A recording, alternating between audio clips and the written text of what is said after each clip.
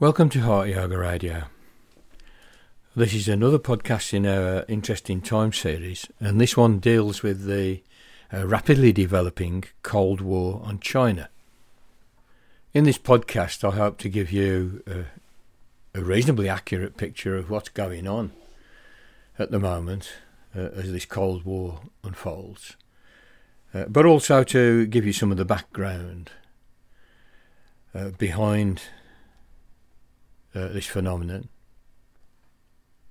But why are we talking about Cold War at all?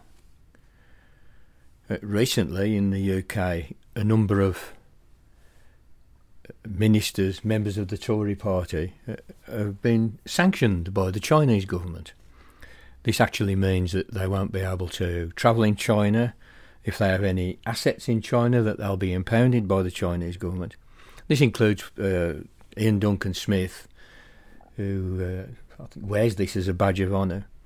The Prime Minister, Boris Johnson, has tweeted about this and made sort of grumpy noises about the Chinese government. And this is in retaliation to economic sanctions being placed on China by the EU, by the UK, but primarily by the US. Something that Donald Trump enthusiastically promoted. And President Biden seems quite keen on continuing. It's probably worth mentioning in this context that a couple of weeks ago, the chief BBC correspondent in Beijing fled to Taiwan. I'm not sure whether he was thrown out, but certainly he was feeling that the plainclothes police watching his apartment was probably the last straw. At the same time, the Today programme on Radio 4 has been signalling that this is a matter for its propaganda activity. There's pretty well an item every day on the Radio 4 about China, and often doing that repetitive thing that they do, which signals to listeners that they are on the propaganda warpath, going on about genocide in Xinjiang. And this is very reminiscent of the daily repetition of Jeremy Corbyn anti-Semitism. It's the same pattern. You can hear the directive dropping on the mat, as it were, from Tory Party HQ, and then Nick Robinson gets on the case. And it's there as a kind of a noise, as a clamour and as a clatter in the foreground, certainly here in the UK. Obviously, when something of this character starts unfolding in the UK, you need to look over the Atlantic, because as sure as night follows day, the UK government's going to get its snout right up the arse of the US government and play Me Too in good poodle fashion. Somewhat prior to this tit-for-tat sanctions game, there was the matter of Huawei, a Chinese tech company, a mobile phone manufacturer, and a world leader in 5G infrastructure technology, who was banned from doing its stuff in the US, having already been instrumental in the unfolding implementation of 5G in the US. And I believe that Huawei executive has been sort of detained, I think, in Canada on behalf of the US, under the pretext that the Huawei, as a China-based company, will be actually spying on behalf of the government of the People's Republic of China through the infrastructure. At first, the UK didn't follow suit, and again, they are sort of fairly well along the way with the Huawei technology. Finally, but the UK government finally capitulated to the US and has also outlawed Huawei. Recently, there was a summit in Alaska between upper echelons of the Chinese government and the US. Very acrimonious. A lot of basically trading insults. Who's got the worst human rights record? And it's obvious from that China's not going to take this shit lying down. This is in the context of a huge build-up of American forces and Chinese forces in the South China Sea. South China Sea is crucial to China. It's a primary trade route for China. Johnson in the UK responds by sending a UK aircraft carrier. I think the UK might have one or two aircraft carriers. The last I heard that these aircraft carriers, though they're state of the art, there are no aeroplanes for them.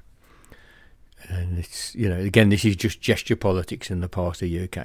This is just the UK government getting its snout up the US's arse.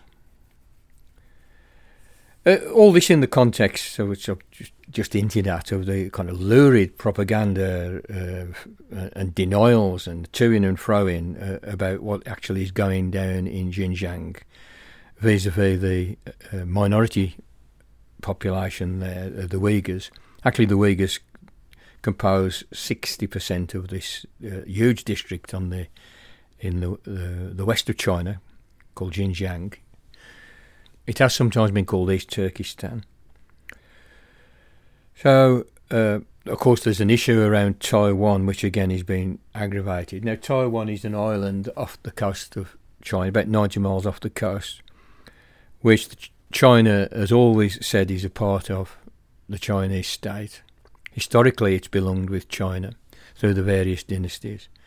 But at the end of the Revolution Civil War, the Kuomintang, the American-backed Kuomintang, the pro-capitalist faction, retreated to Taiwan and fortified it.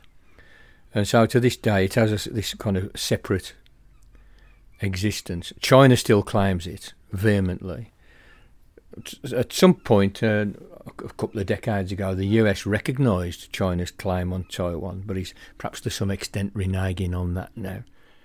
Historically, the US has always supported Taiwan and helped it to defend itself. Recently, Chinese warplanes have been buzzing the airspace around the edges of Taiwan airspace, which is increasing the temperature. I mean, we do have to be aware that there are hawks in the Chinese government. Also, there's shenanigans afoot in Hong Kong with demonstrations, riots, and I heard today the imprisonment of a Hong Kong billionaire who's protested against the Beijing's tightening grip on Hong Kong, particularly on its reserving to itself the right to determine who can stand for elections into the Hong Kong Parliament. Now, Hong Kong, it should be remembered, was a British colony for 100 years.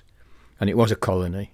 It wasn't a sort of a bastion of democracy. It was certainly a bastion of capitalism. But under treaty agreements, Hong Kong was returned to China, which again has never relinquished its claim on Hong Kong. And there are shenanigans there as well, with all the attendant propaganda coming from all sides. So, unless you've been sleeping under a rock, China is in the news. And with very good reason. The fundamental background against which this Cold War is developing, I would say, is the ongoing decline of the American empire. In case you think this is a rather bold and impressionistic assertion, I'd refer you to the work of Chris Hedges. Chris Hedges is a very fine commentator, historian, and highly experienced foreign correspondent with lots of first-hand experience of the way in which states can suddenly crumble into chaos. I think Chris was actually present on the ground in Yugoslavia when all that went to shit. Having said that, the US is still effectively the global hegemon. at this moment. Here's a little bit of background then to the nature of United States hegemony. US hegemony was really consolidated at near the end of World War II in 1944 at the Bretton Woods Conference, which was held, strangely enough, at a place called Bretton Woods in New Hampshire. US power had been growing prior to that momentous conference, as the British Empire was going into decline. I mean, basically, even in the 30s, the British were operating their empire by borrowing money from the Americans, and the Americans were making interest on the activity of the British Empire prior to World War II. And then during World War II, the US pretty well bankrolled in one way or another the British war effort with Lend-Lease and so forth. But in 1944 at the Bretton Woods Conference, it looked as though it was pretty certain that the Allies were going to win the war, and it was only a matter of time, and that some decisions need to be made about the condition of the world economy and the management of the world economy, you might say, after the end of the war. It was decided at that conference that a World Bank would be instituted and that there would be some sort of regulation of world trade. John Maynard Keynes, the British economist, was one of the chief thinkers, economic thinkers present at the conference, and he suggested that all world trade should be conducted in a reserve currency, which he proposed would be called the Bancor. The Americans resisted the idea of the Bancor and insisted that the dollar, the US dollar, the God Almighty dollar, would be the world reserve currency, and that the dollar would be backed by gold. This actually held until 1971, when Nixon withdrew the American economy from the gold standard. The dollar nevertheless remained the global reserve currency, and it still pretty well is. After that, you could say that the dollar was backed by US military might. When you consider that two countries, which the US, in its wisdom, decided to bomb back into the Stone Age, happened to be countries with large reserves of oil that attempted to sell their oil in another currency other than the dollar. And in fact, I think it was the euro that they thought they would sell their oil. You'll surely be able to see the point of how military power can back a currency. I mean, the countries in question, Libya and Iraq, both devastated, both completely ruined, because they tried to sell their oil in euros instead of in dollars. Obviously, other reasons were given for those wars, like weapons of mass destruction, for instance, in the case of Iraq, which, with hindsight, we know to have been just a pure bunch of propagandist lies, just out-and-out lies. Now, why am I saying in this situation that US hegemony is declining, that the US empire is going through a process of collapse? Given that the US spends more money on its military, the true source of its power, than I think actually the rest of the countries in the world put together, a huge military budget and increasing, immense military power, particularly when you consider how many nuclear weapons the US is in possession of, and the fact that the US has around 800 bases worldwide. Well, we have to look no further than the rise of China. China has experienced the most extraordinary economic growth since about 1979. Deng Xiaoping, who is the most influential member of the Communist Party of China, from 1979 until his death in 1997, instituted massive economic reforms in China, including the setting up of economic zones to start with, which allowed foreign enterprises to invest, which allowed free enterprise and a market system. You might say a gladiatorial system of capitalism was instituted in China. There was a kind of a deal, you might say, or a contract with the Chinese people which said, we will let you get rich as long as you don't give us any shit about democracy and human rights and all that Western liberal stuff. There was still, however, a very large state sector. You could say that Deng had seen the trajectory that Marx outlined, that socialism could only evolve out of a highly developed capitalism and not straight out of a peasant economy, which China was prior to the revolution. Whatever the case with regard to that somewhat speculative thesis, China did grow at roughly 10% a year since 1979. And in real terms, that means that people's standard of living was doubling every 7 years. And this has been going on since 1979. Interestingly, China did take a small hit due to the pandemic in recent times, the COVID-19 pandemic. But the first quarter of this year, 2021, the Chinese economy grew by 18%. Now, to put this in context, the Western economy would be very pleased with 4%. That would be deemed a boom. And 2% is kind of okay. Not doing too bad if we get 2% a year. China has had 10% a year for how long? 40 years. Slavoj Žižek makes a very interesting observation about this state of affairs.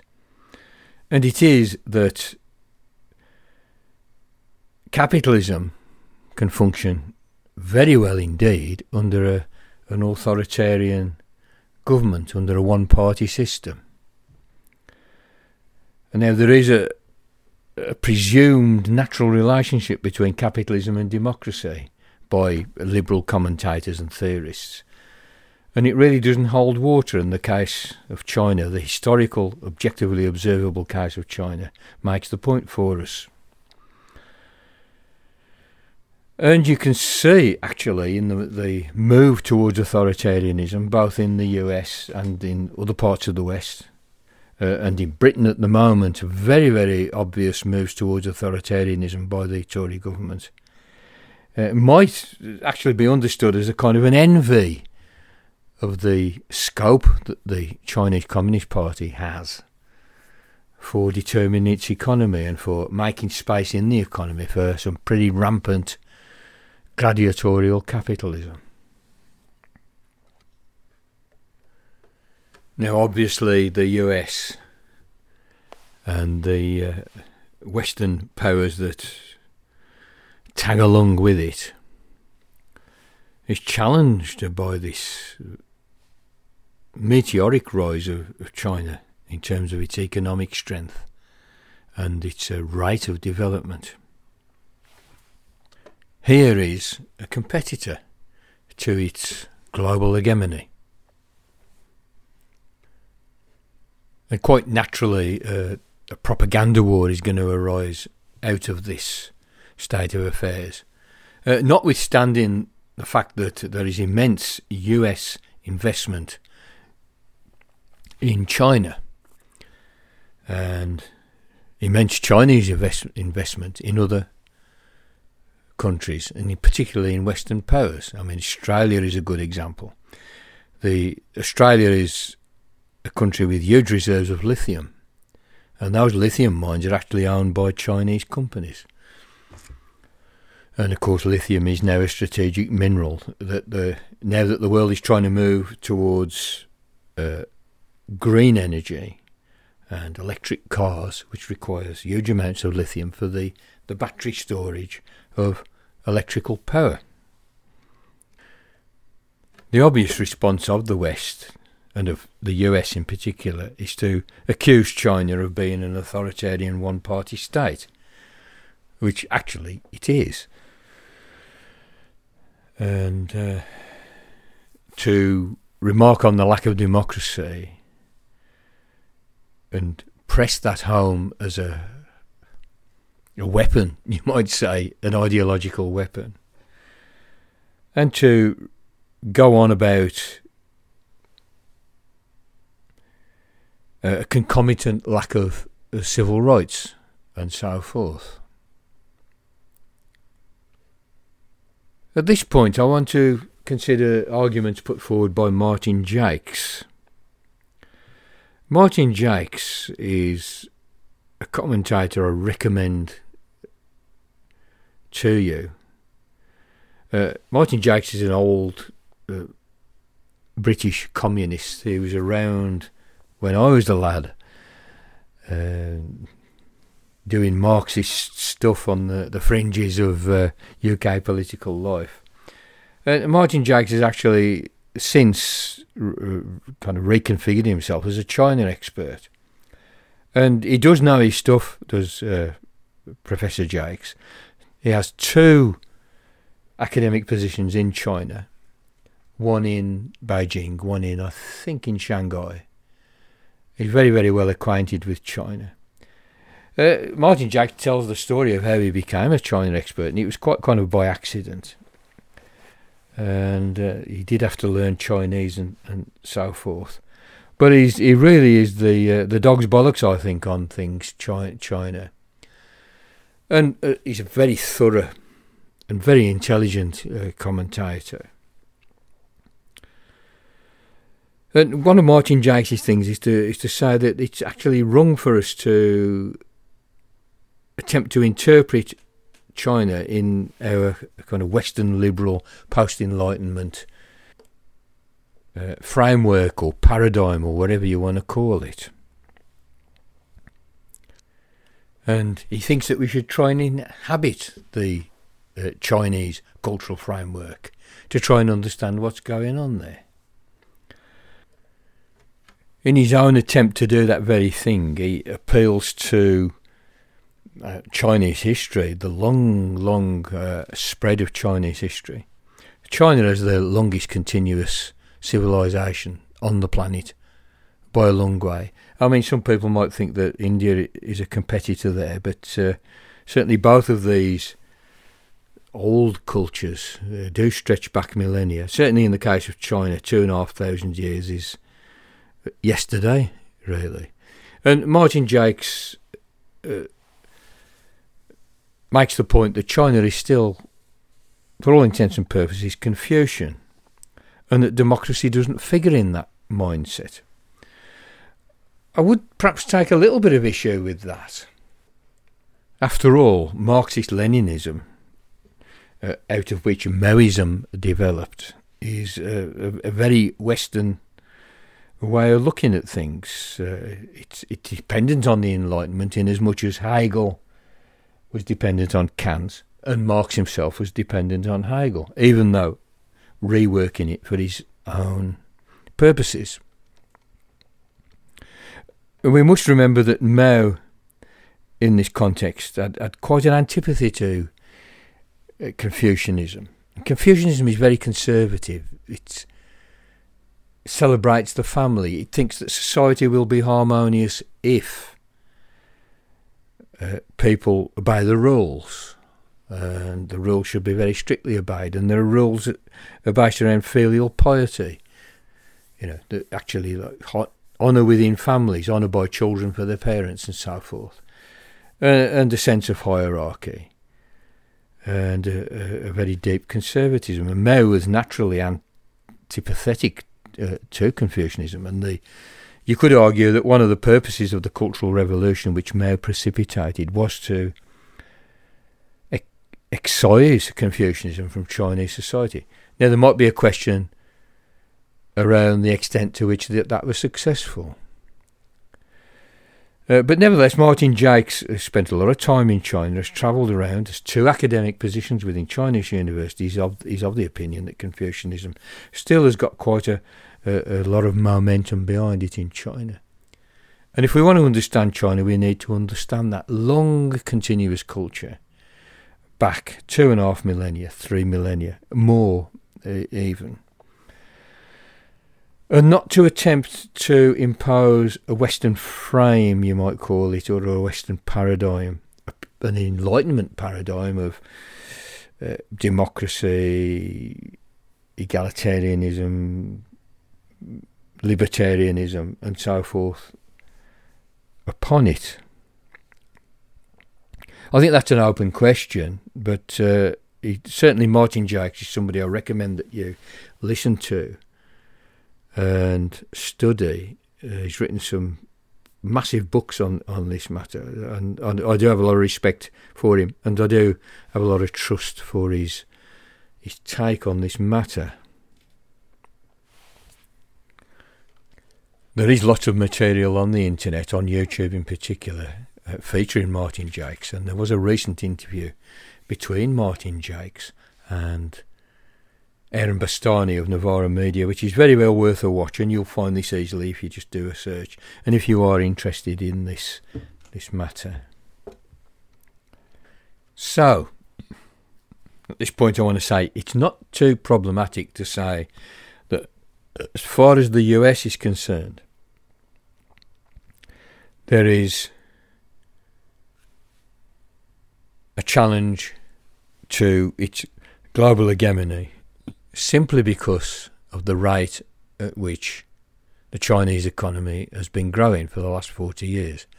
And the fact that it has now reached a point where China might well overtake the US in terms of GDP and the size of its economy.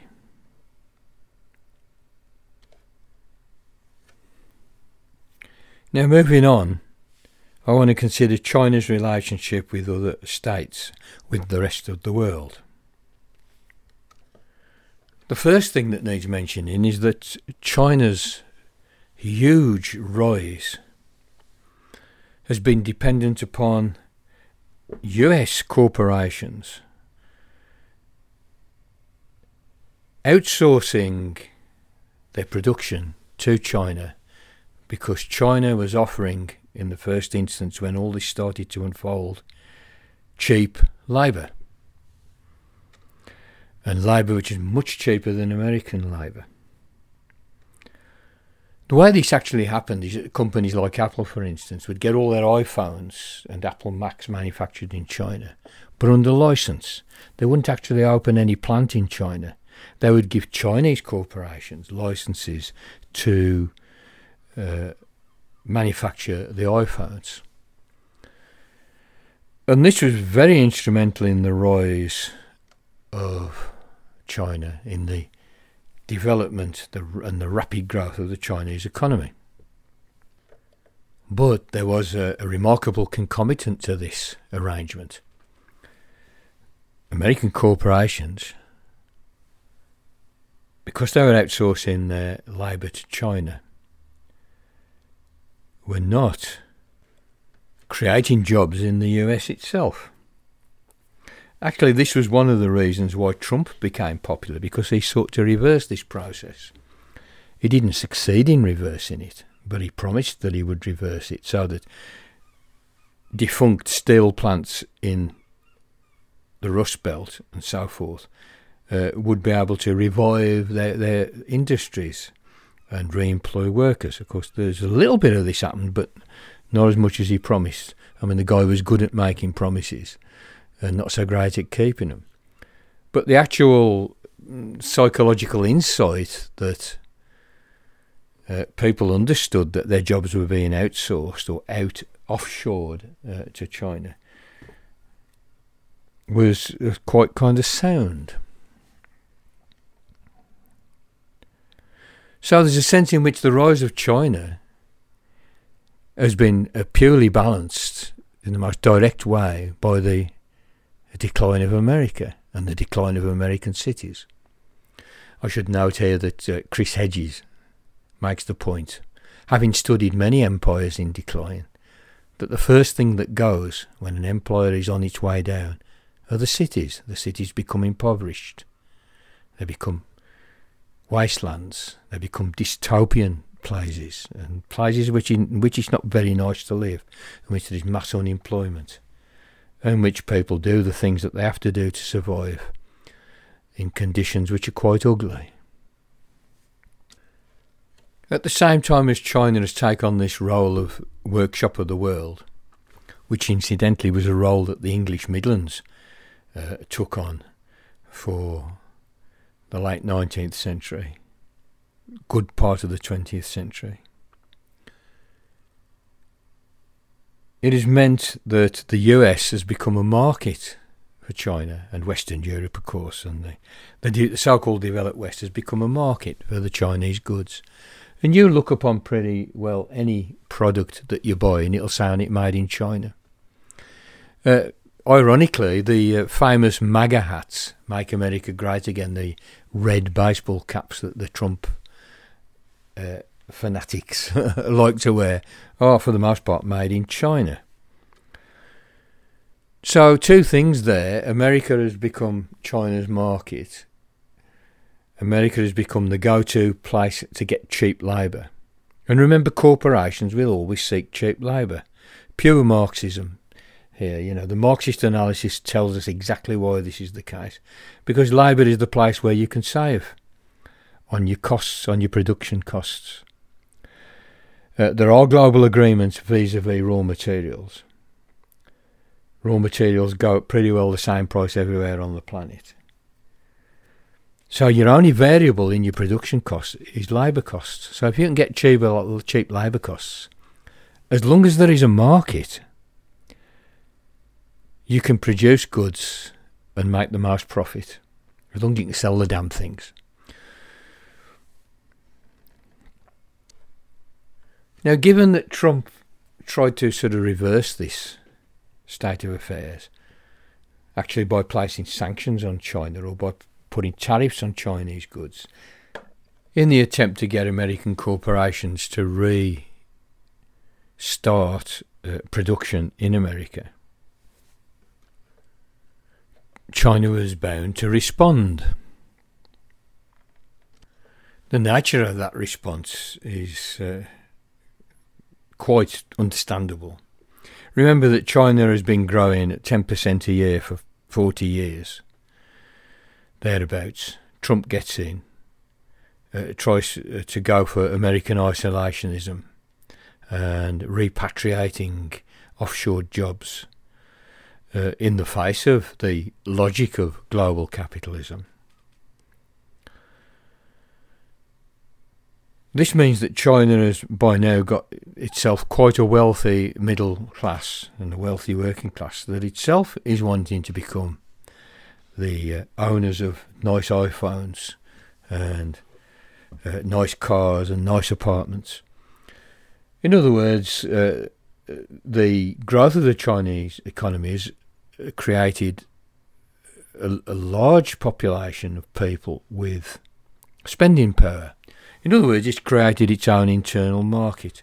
So the Chinese planners in the oligarchical Communist Party are able to use their planning power to pivot the Chinese economy into one in which it's got its own internal markets and becomes less dependent on exporting its goods around the world. Notice I say less dependent, I don't say independent. China is still wanting to open markets up for its products all around the world. And I'll kind of turn to this in a moment and explain to you how this is the case. But having an internal market is a wonderful buffer against a kind of Trumpian isolationism. And no doubt this is a good place to make the point that China and the Chinese Communist Party and the strategy that it took on in the late 70s under Deng Xiaoping has managed to raise 800 million people out of poverty.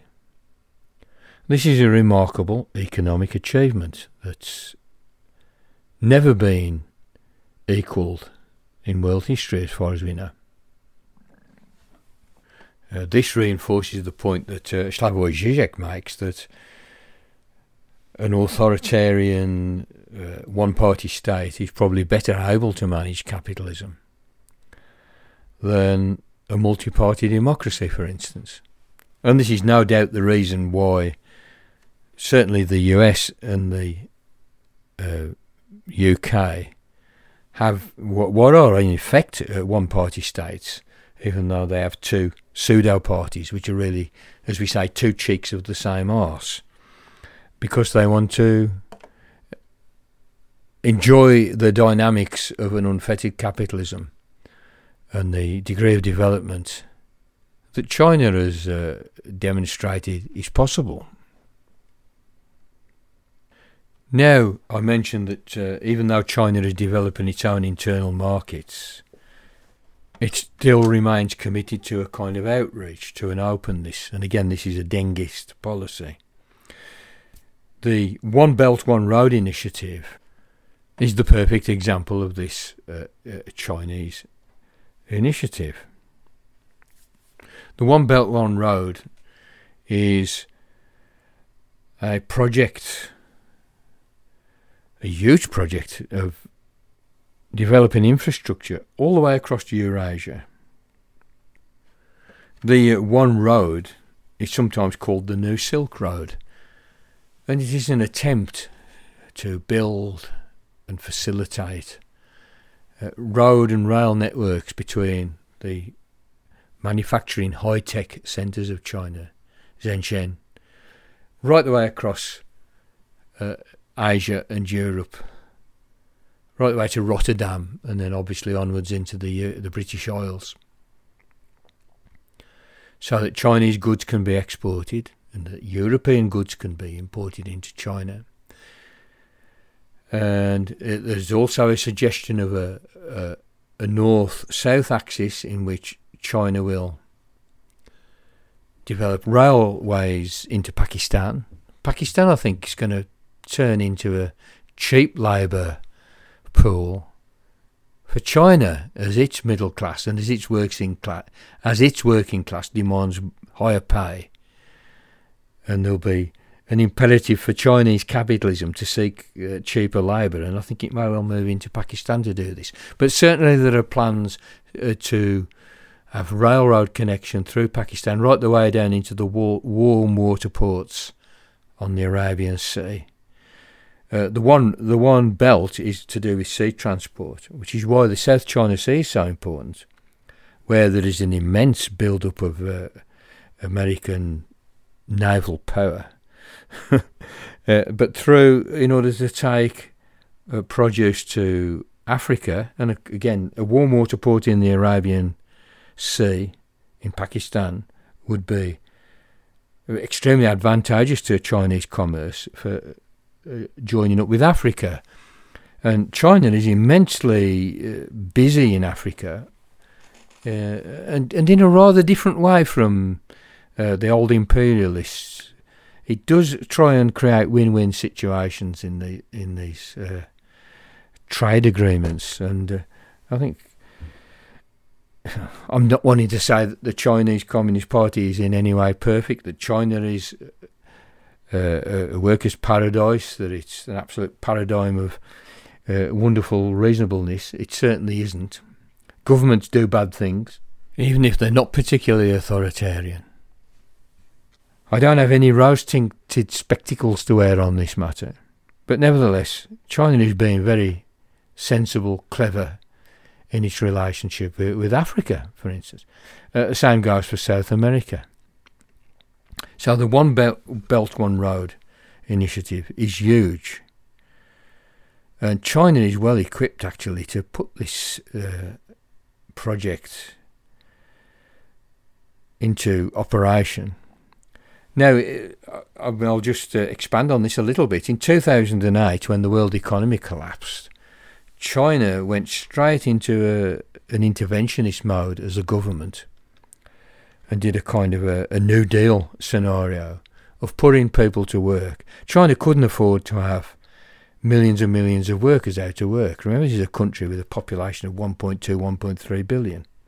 It couldn't afford to have workers out of work. And Chinese workers, contrary to opinion, are quite willing to go on strike and may even go as far as rioting when they're disgruntled. Now, in 2008, the collapse of the world economy led to collapsing demand for consumer goods, of which China was a leading producer. Amongst the New Deal type projects that the Chinese government initiated, one was the building of an enormous network of high-speed railway. I think it's something like 30 or 35,000 kilometres of high-speed railway. So they've already got the expertise and the experience in these massive infrastructure projects. So Belt and Road could proceed apace, unless, of course, China faces very concerted geopolitical opposition. Martin Jakes' view is that this outreach doesn't have the imperialist character of the behaviour of either the British Empire or the American Empire.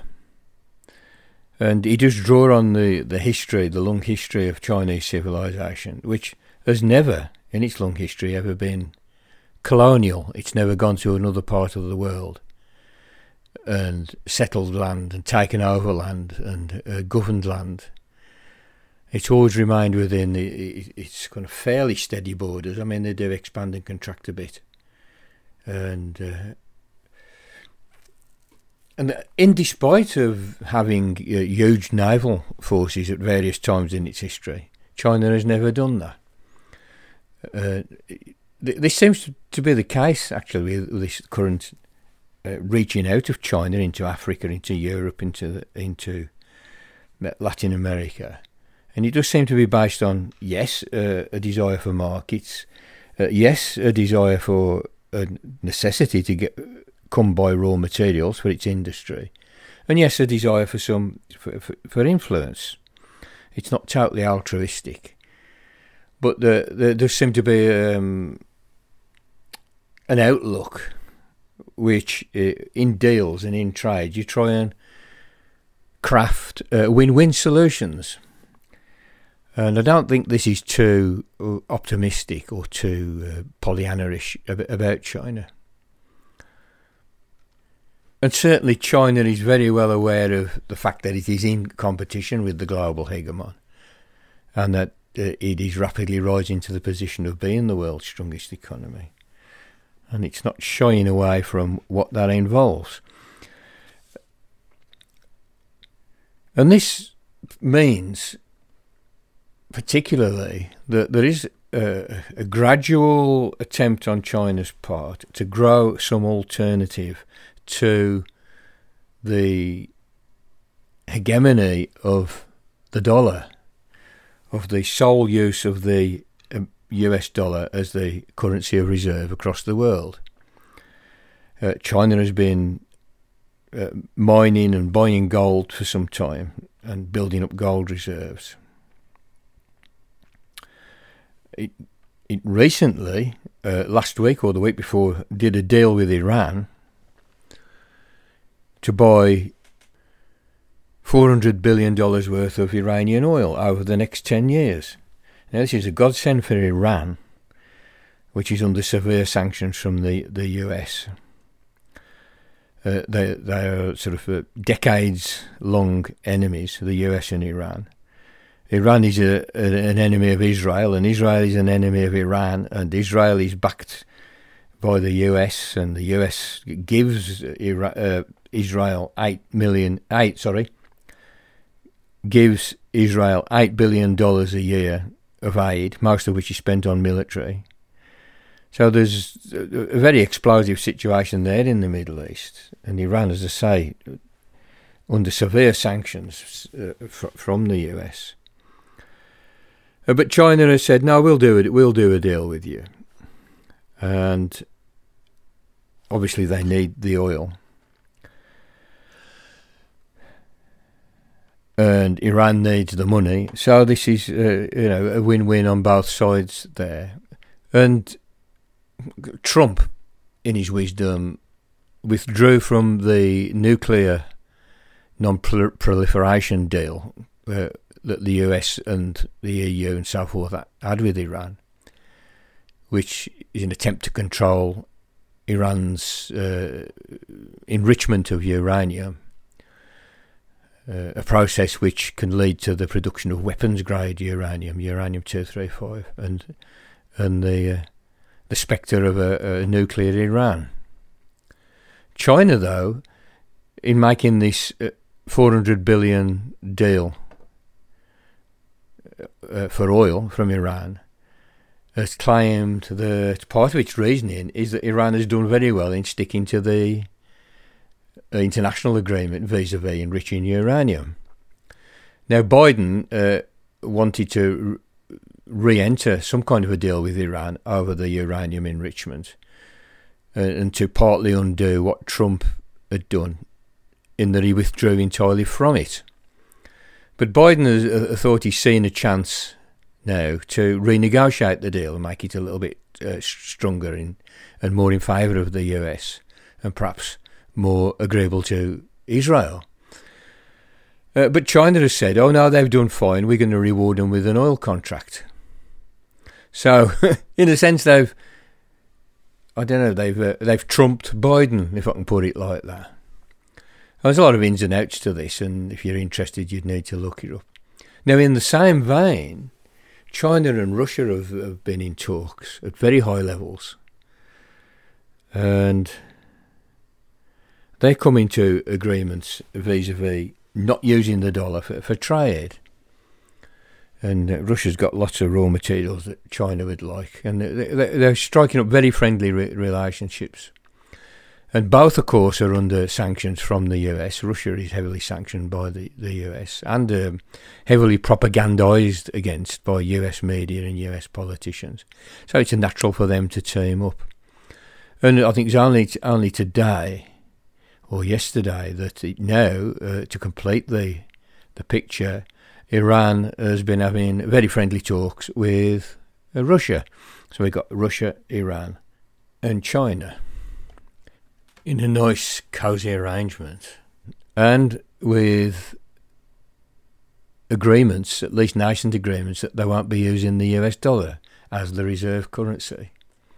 So you see there's the hegemony that the US propagates through its currency is there being kind of sort of quite severely chipped away. And there's more in this vein. I recently found out that Michael Hudson, who I would say is one of the most able living economists, is helping the Chinese government and the Russian government to find a way of trading without using the dollar, but without allowing either of their currencies to become economically hegemonic. And it shouldn't be beyond the wit of man to devise a system in which the currencies share the load, as it were. And he's actually, he's working for the Chinese government on this very project. Again, he calls it the de-dollarisation of the world, which he thinks is desirable. As if that wasn't enough, earlier on this year, China and 14 other nations in the Southeast Asia region signed a free trade agreement called the Regional Comprehensive Economic Partnership, RCEP, which is now one of the world's biggest free trade areas with 15 nations and 30% of the world's population within its bounds. It includes countries like Australia, New Zealand, South Korea, Japan, which all have some kind of military alliance with the US at the same time as they're now belonging to this free trade area, which I think creates interesting contradictions and tensions for those countries. And when you're investigating this kind of thing, always look for the tensions, always look for the contradictions. And if that wasn't enough, I think I'm probably going to mention, in this economic context, in this China influence context, vaccine diplomacy.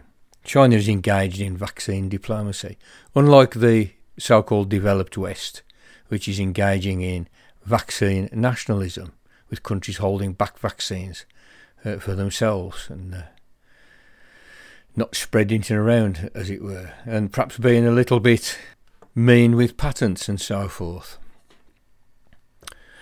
China is sending doctors to many parts of the global south, as well as exporting its vaccine.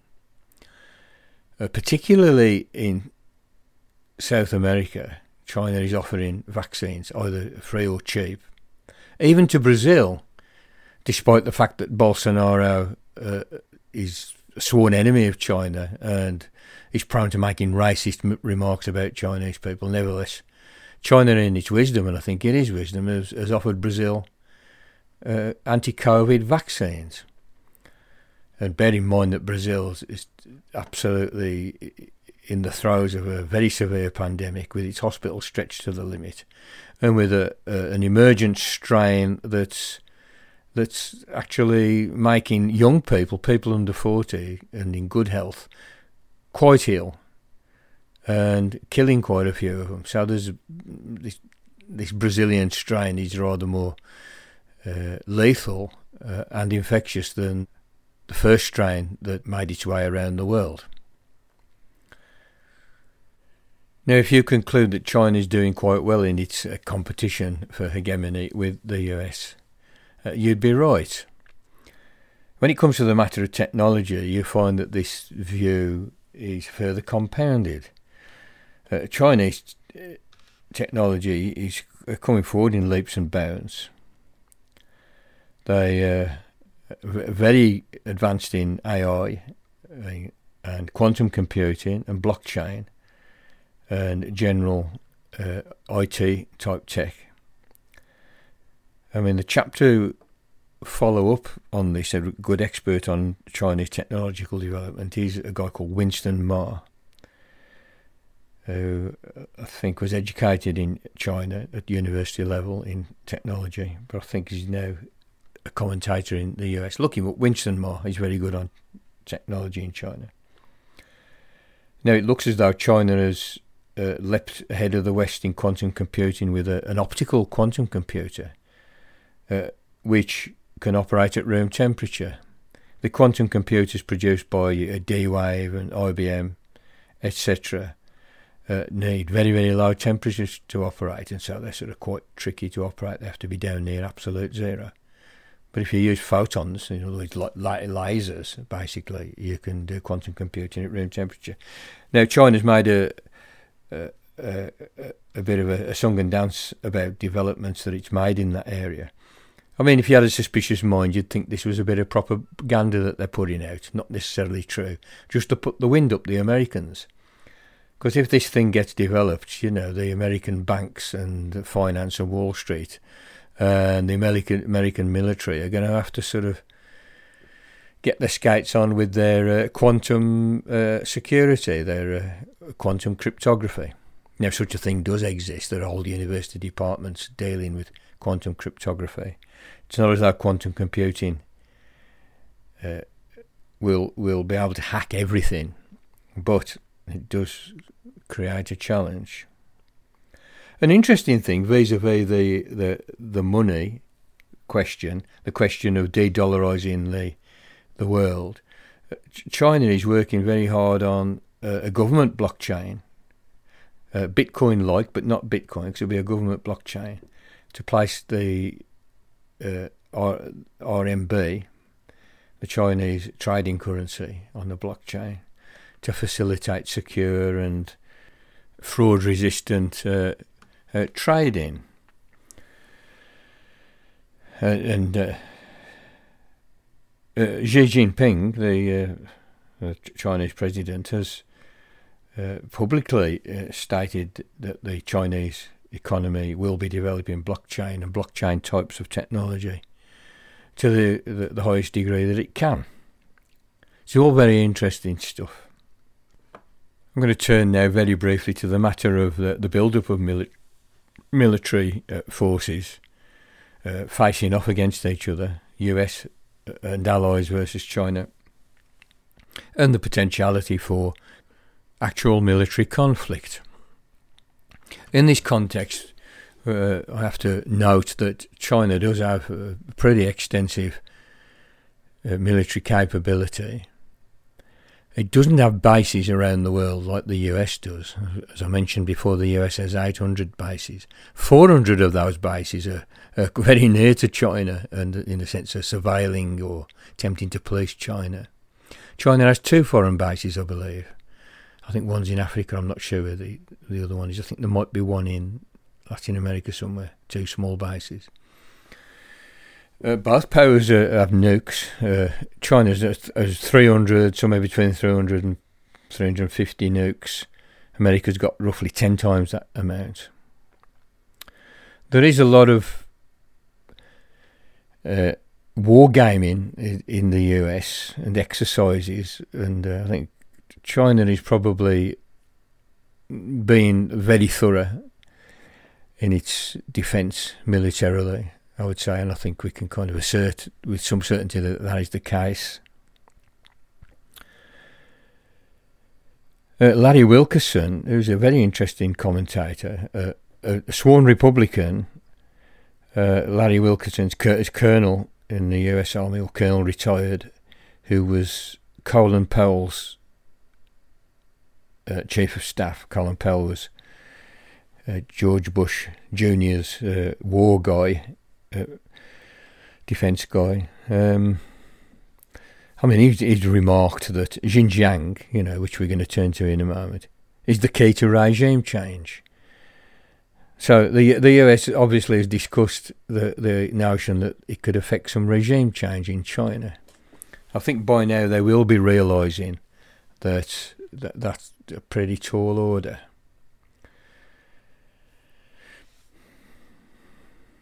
An interesting commentator who I've listened to recently is a guy called Lloyd Goldstein. Lloyd Goldstein is a professor at the Naval War College in the US, which is an official part of the military where officers are educated. And he's a military strategist and a teacher of military strategy. He actually heads up a department in the Naval War College dedicated to matters China. So he's an interesting guy to listen to. He doesn't mind speaking out in a personal capacity. And I've seen him talking to Aaron Maté, who is one of the Grey Zone team. And Grey Zone will be hearing about in a moment. But they are very focused on debunking and exposing and untangling US government propaganda, and which it uses as one of its means of assuring its global hegemony. In this context of Lloyd Goldstein talking to Aaron Maté, Goldstein reckons that Taiwan is a potential trigger point, but he thinks that if China decided to invade Taiwan and take it back into its direct control, and that the Americans attempted to defend, that they would last 2 weeks. The Americans would only last 2 weeks. And I think he's a bloke who ought to know, can I put it like that? And he's very concerned about the tension and the build-up, but it couldn't end well for anybody, really, should a hot war break out. But we're saying that, and there are, a great amount of military force active in the South China Sea. China has modernised its military very extensively in recent years, and to the dismay of analysts in the US, military analysts, it's done this whilst only spending 1.5% of GDP on military, in contrast to the US spending about 4% of GDP on military and a bigger GDP. Of course, the China doesn't have to maintain 800 bases around the world and doesn't have any ongoing wars at the moment, unlike the US, which is still just about hanging in there in Afghanistan. Still got troops on the ground in Iraq and so forth. A good guy on this is Vijay Prasad. If you ever get a chance to look anybody up who's very, very good on international relations. So Vijay Prasad is a Marxist historian and columnist. He's written dozens of books, very, very high quality, tremendous Indian Marxist intellectual. And he gives a good analysis of the military build-up if you wanted to go a bit further with that. Vijay Prasad. Could all this turn into a shooting war? Well, one certainly hopes not.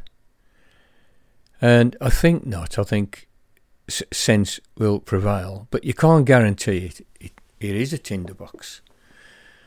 And wars have a nasty habit of breaking out accidentally. But it would be a real disaster for everybody concerned. There's no doubt about that.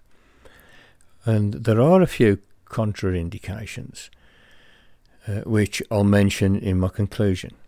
Okay, I'm going to turn now to my last chunk, which interests me on this matter of Cold War on China, and that is to the matter of propaganda. Now, you're probably hearing it almost every day now that there are concentration camps in Xinjiang, which is the far western province of China. You'll hear people saying 1 million people in concentration camps, 2 million people in concentration camps, and now we're hearing 3 million people in concentration camps in Xinjiang.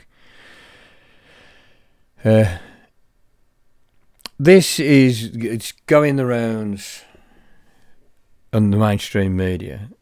Mike Pompeo, for instance, who was Trump's Secretary of State, was stating it like it was fact. BBC states it every day like it's fact. Even some of the alternative media, like Democracy Now!, have been stating it like it's fact. And the trope is there is genocide in Xinjiang. Now, if you investigate this, and I've spent a lot of time investigating this, it's almost certainly untrue. Genocide certainly is far too strong a word. This is the opinion of Lloyd Goldstein, who I just mentioned, a professor of military strategy working for the US military. So somebody deeply embedded in the system. It's the opinion of the World Bank. It's the opinion of the International Criminal Court. Two organisations, again, deeply embedded in the system. It's the opinion of Martin Jakes, who I've mentioned. And the Grey Zone, an alternative news channel with its own websites and so forth and YouTube, has done a great deal of work unpicking these rumours. And the truth of the matter is that there is very little evidence, and that genocide certainly is too strong a term, and concentration camp is too strong a term. The people who are really pushing this and who are being taken notice of by the mainstream media and by the governments tend to be Xinjiang separatists or East Turkestan separatists. And there is a movement that, for as far as I can see, does receive CIA backing and does receive American think tank backing and even American military backing in certain wings of that movement, which is dedicated to separatism, separating Xinjiang from the rest of China and forming in the region an Islamic state. Now, there's no way the Chinese government's going to go along with that any more than the British or the American government would go along with something similar. But there's no evidence. Given that there's no evidence, And given the seriousness of the accusation, genocide for God's sake, people are even using the term Holocaust and concentration camp. How has this piece of propaganda managed to gain such traction? And it does seem as though it's officially backed, from the highest levels of the United States state, from the highest levels of its military-industrial complex. And the fact that the evidence is very poor has been uncovered by the Grey Zone, by Max Blumenthal, who is somebody I respect and who's written some great books about the Middle East, and is very clued up about Venezuela, Latin America, and China. Ajit Singh, who is a colleague of Max Blumenthal's. Also, Professor Ken Hammond, who's done quite a lot of detective work tracing the origins of the rumour, or of the slander, you might call it. And both Max Blumenthal and Professor Ken Hammond have tracked the origins of this propaganda down to two sources, basically. One is a very far-right think tank based in Australia called the Australian Strategic Defence Institute, which is funded by Raytheon and Lockheed Martin, two of the world's biggest arms manufacturers. In fact, Lockheed Martin, I believe, is the world's biggest arms manufacturer, and Raytheon manufactures the famous Tomahawk cruise missiles. So they're funding this Australian Strategic Defence Institute, as is the US State Department, which is the US Foreign Ministry, as it were. The other source is a character called Adrian Zenz, who is a German seminarian, he's some kind of theology professor or something of that order. And Adrian Zenz gets debunked, given that he holds some apocalyptic end times rapture style beliefs. Adrian Zenz thinks that there's a correct way for punishing children by hitting them, which is good for them, which he calls scriptural spanking. So you can get some kind of measure of his character from that. He thinks that equality between the sexes is satanic. In fact, that any kind of equality talk or any attempts to bring about social justice is satanic. Now, this is not to say that Adrian Zenz might not occasionally come up with some truthful information. And there probably is a grain of truth in some of his accusations. But he's a guy that's busy, very busy, in fact, propagating the Holocaust of Uyghurs in Xinjiang propaganda story. Somebody like Badem Panada, who likes to debunk everybody, does point out, in fact, that Adrian Zenz isn't always wrong. And nobody thinks it's hunky-dory in Xinjiang, given that there is a separatist movement. And given that this separatist movement has, on occasions, set off bombs, including in Beijing, and that adherents to this cause run amok with knives and doing mass stabbings and that kind of thing. So there is a certain tension in Xinjiang over this matter. Now, the Uyghurs are Muslims, and of course Chinese communism is officially atheistic. The Chinese constitution should allow freedom of religion, and there are many, many mosques in Xinjiang. And of course you can see propaganda movies which are kind of rather naff, put out by the Chinese, with Uyghurs dancing in their nice national costumes and stuff, and they're so kind of obviously poor attempts, at least for Western eyes, to sell China to the world as a cool place to live. So I'm not going to again have any rose-coloured spectacles about it. There is obviously tension there. Only 60% of the population in Xinjiang are Uyghurs. There are some other minorities, Tajiks, Uzbeks, Kazakhs, but also a large contingent of Han Chinese who've been there a long time.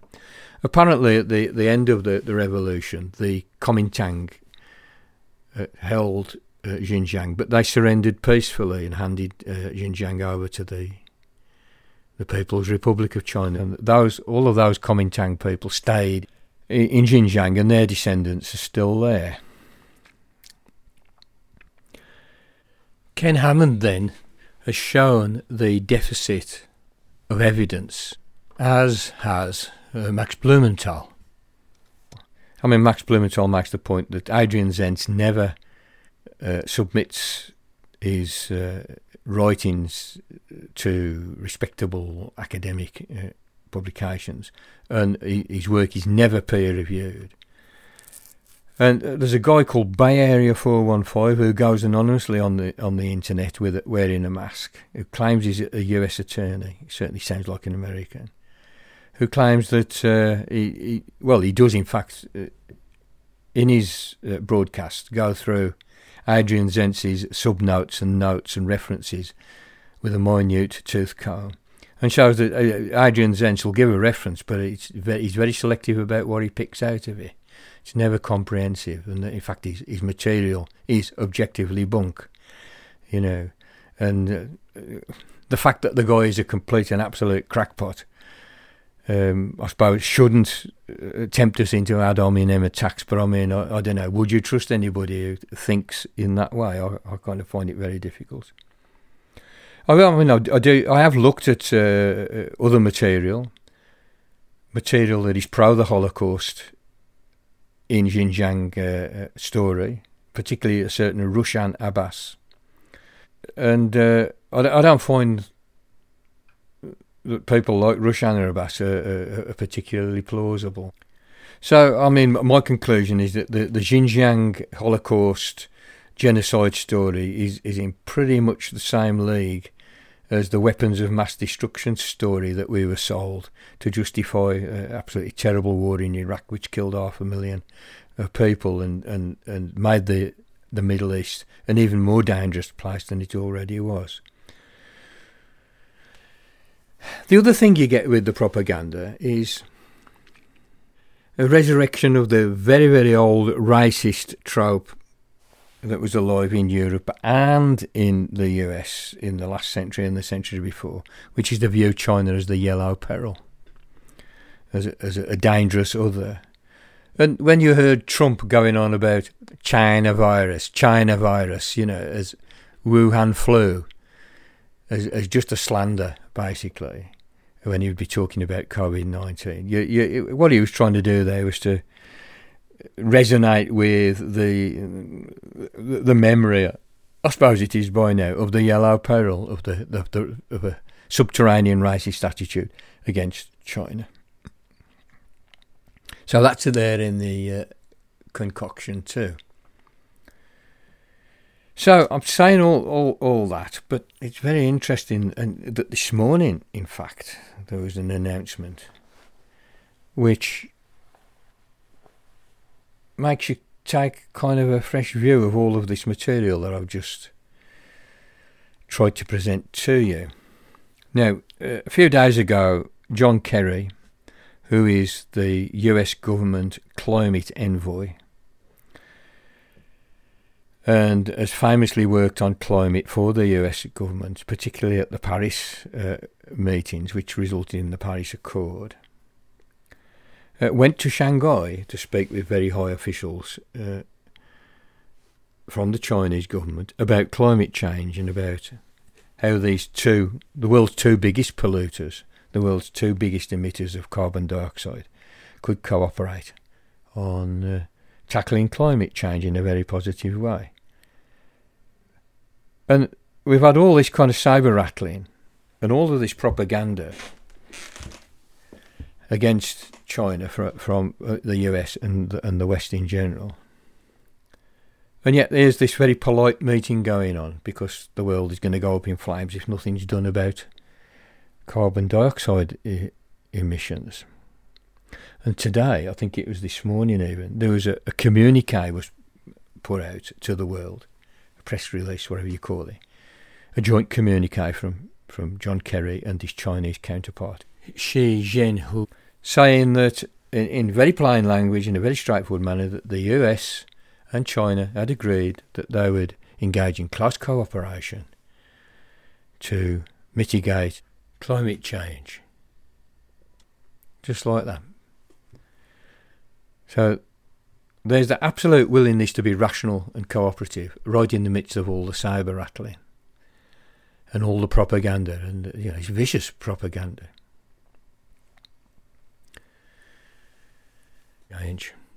Also in this context, it's interesting that President Xi Jinping did meet recently, last week I think, virtually, with President Macron of France and Angela Merkel, Chancellor of Germany.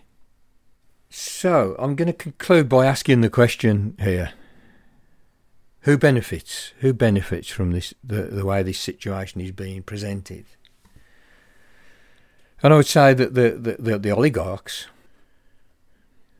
in the West, the capitalist oligarchs, benefit greatly because they are using China to create an external other who can be blamed and who can be used to arouse fear in home populations. This is the Cold War revisited. This is what they did with the Cold War between the Soviet bloc and the West. It's a tried and tested method of creating fear in populations, a kind of divide and rule, global divide and rule, by creating an external other, a threat, an inhuman threat, a yellow peril in this case.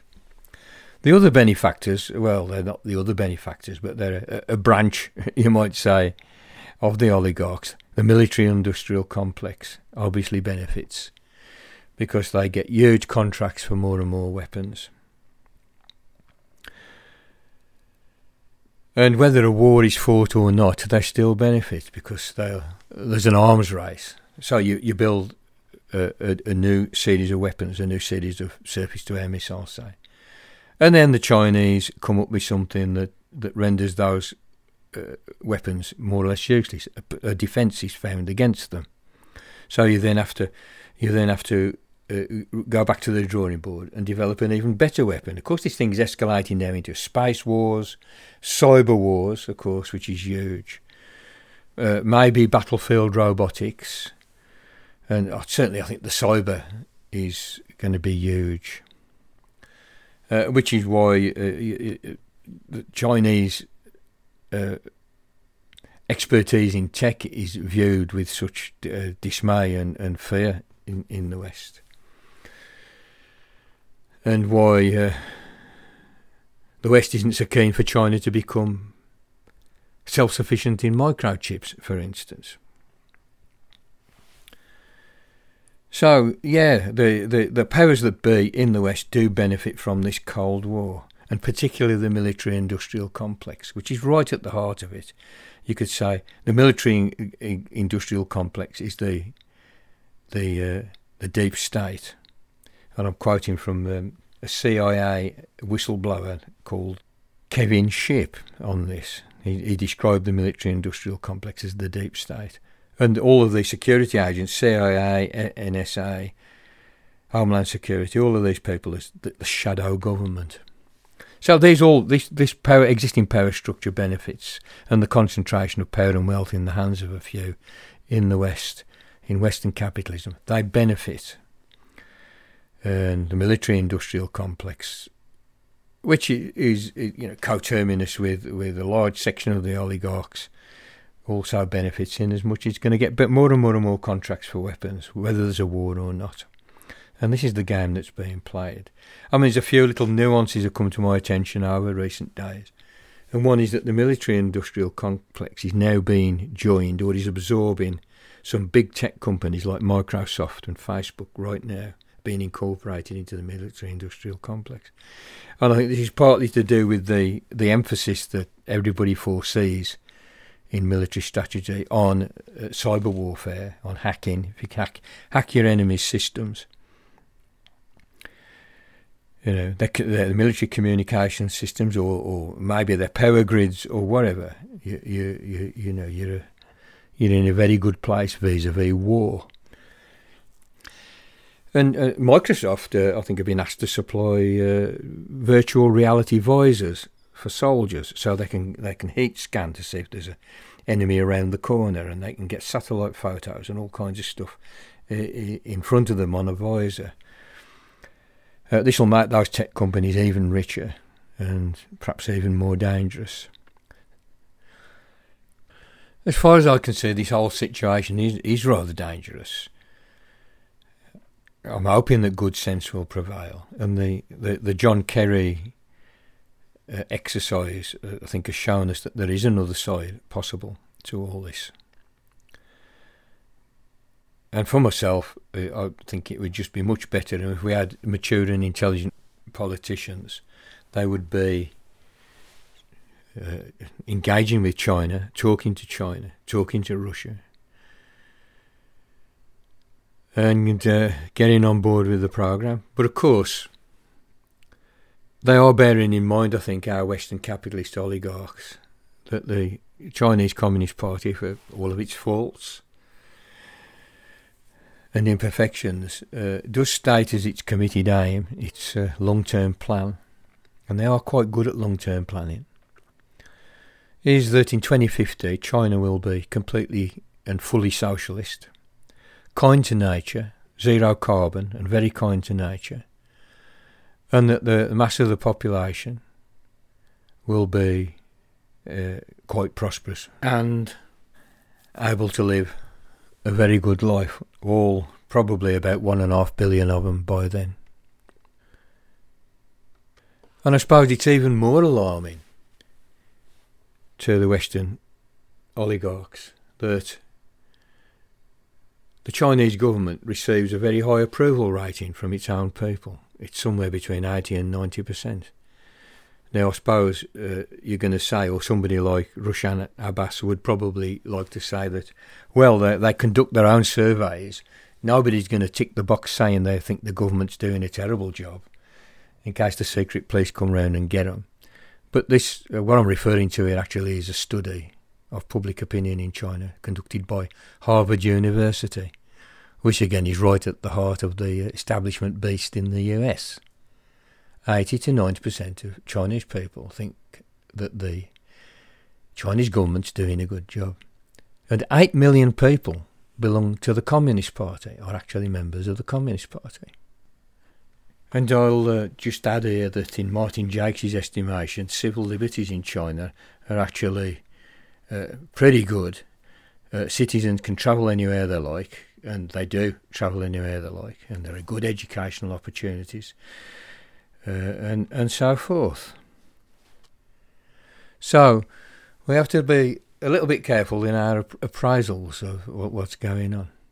But as I said, the rational way to proceed in this currently dangerous situation is for the nations of the world to talk, jaw, and that needs to be done. And people conducting analysis of what's going on need to be very, very straight, very clear-eyed and fearless. I hope that's been useful to you. I don't know whether I've covered everything. I've amassed an enormous amount of material and had to do a lot of thinking about some of these issues. But, well, thanks for listening. If you're a patron, you will have heard a shortened and spontaneous version of this, one of our raw thought offerings that Anna and myself did walking round the hill. And this is an attempt to expand on that. And I did find some new twists and turns in this story. And I expect that I'm going to I find it very interesting. I'm going to try and keep up with what's going on, and I'll update you every now and then. Under interesting times, and brackets China, perhaps we'll call this. Anyway, thanks for listening. Look after yourselves. Wash your hands and all that stuff. Lots of love. Make knowledge great again. Over and out.